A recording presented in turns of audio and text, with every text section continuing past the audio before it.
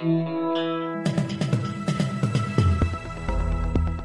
listening to the Batuta Advocate's weekly news wrap on Desert Rock FM 96.5. Welcome back to the weekly Batuta News Bulletin. You're joined by myself, Clancy Overall, editor of the Batuta Advocate, Errol Parker, editor-at-large. Hello, Errol.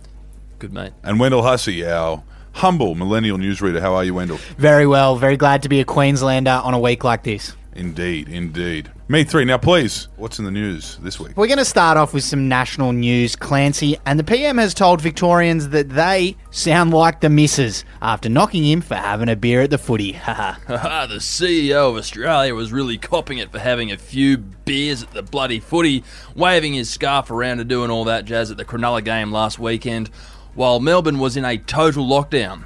He can't have a bit of time off, can he, Scotty? You know, he can't enjoy a few frothies with the boys, enjoying the team as they got smashed by a 20-year-old from Forbes. What's his name? Charlie Staines. Charlie Staines. 4 on debut.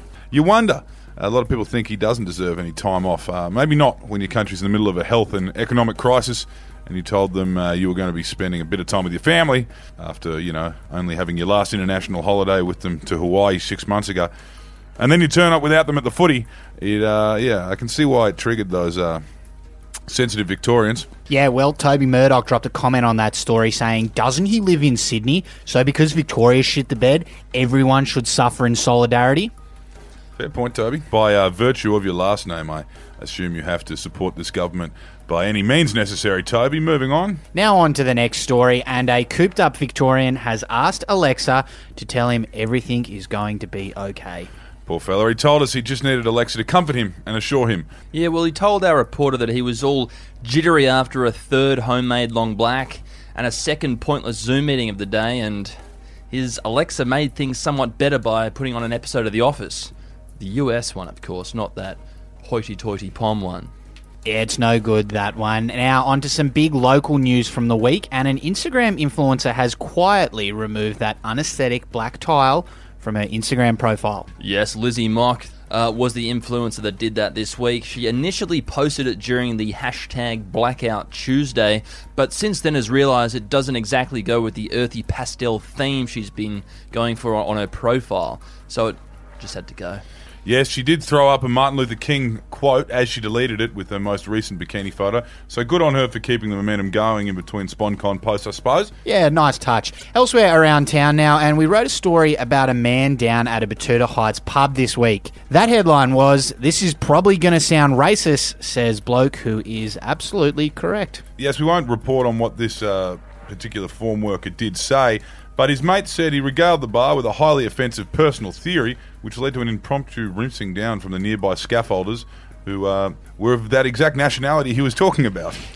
Yes, your cousin Todd can't seem to control himself after a few beers, Clancy. No, but, he is well represented in Parliament, so I guess it's all been validated.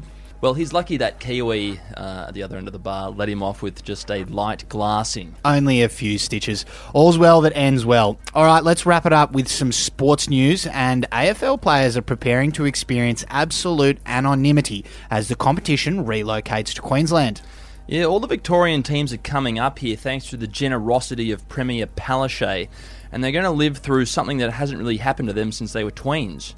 No one is going to know or care who the fuck they are. Yes, that is, aside from a few expats who followed the Brisbane Lions up from Fitzroy years ago, and of course the Victorians who stowed away in shipping containers and trucks this week to get to the glorious and free sunshine of the Sunshine State. Well, we are very lucky that it's easy to spot a Victorian in Queensland because they have very small teeth and large gums and a sickly pale pallor. Yeah, well, you know what they say, you can always tell a Victorian, but you can't tell them much. What a great note to end on there, Clancy. Anyway, that will do us for this week. Thanks for tuning in. We'll be back again in 7 days' time with all of the biggest stories from our humble regional newspaper. Until then, goodbye. Hooroo! Selamat malam.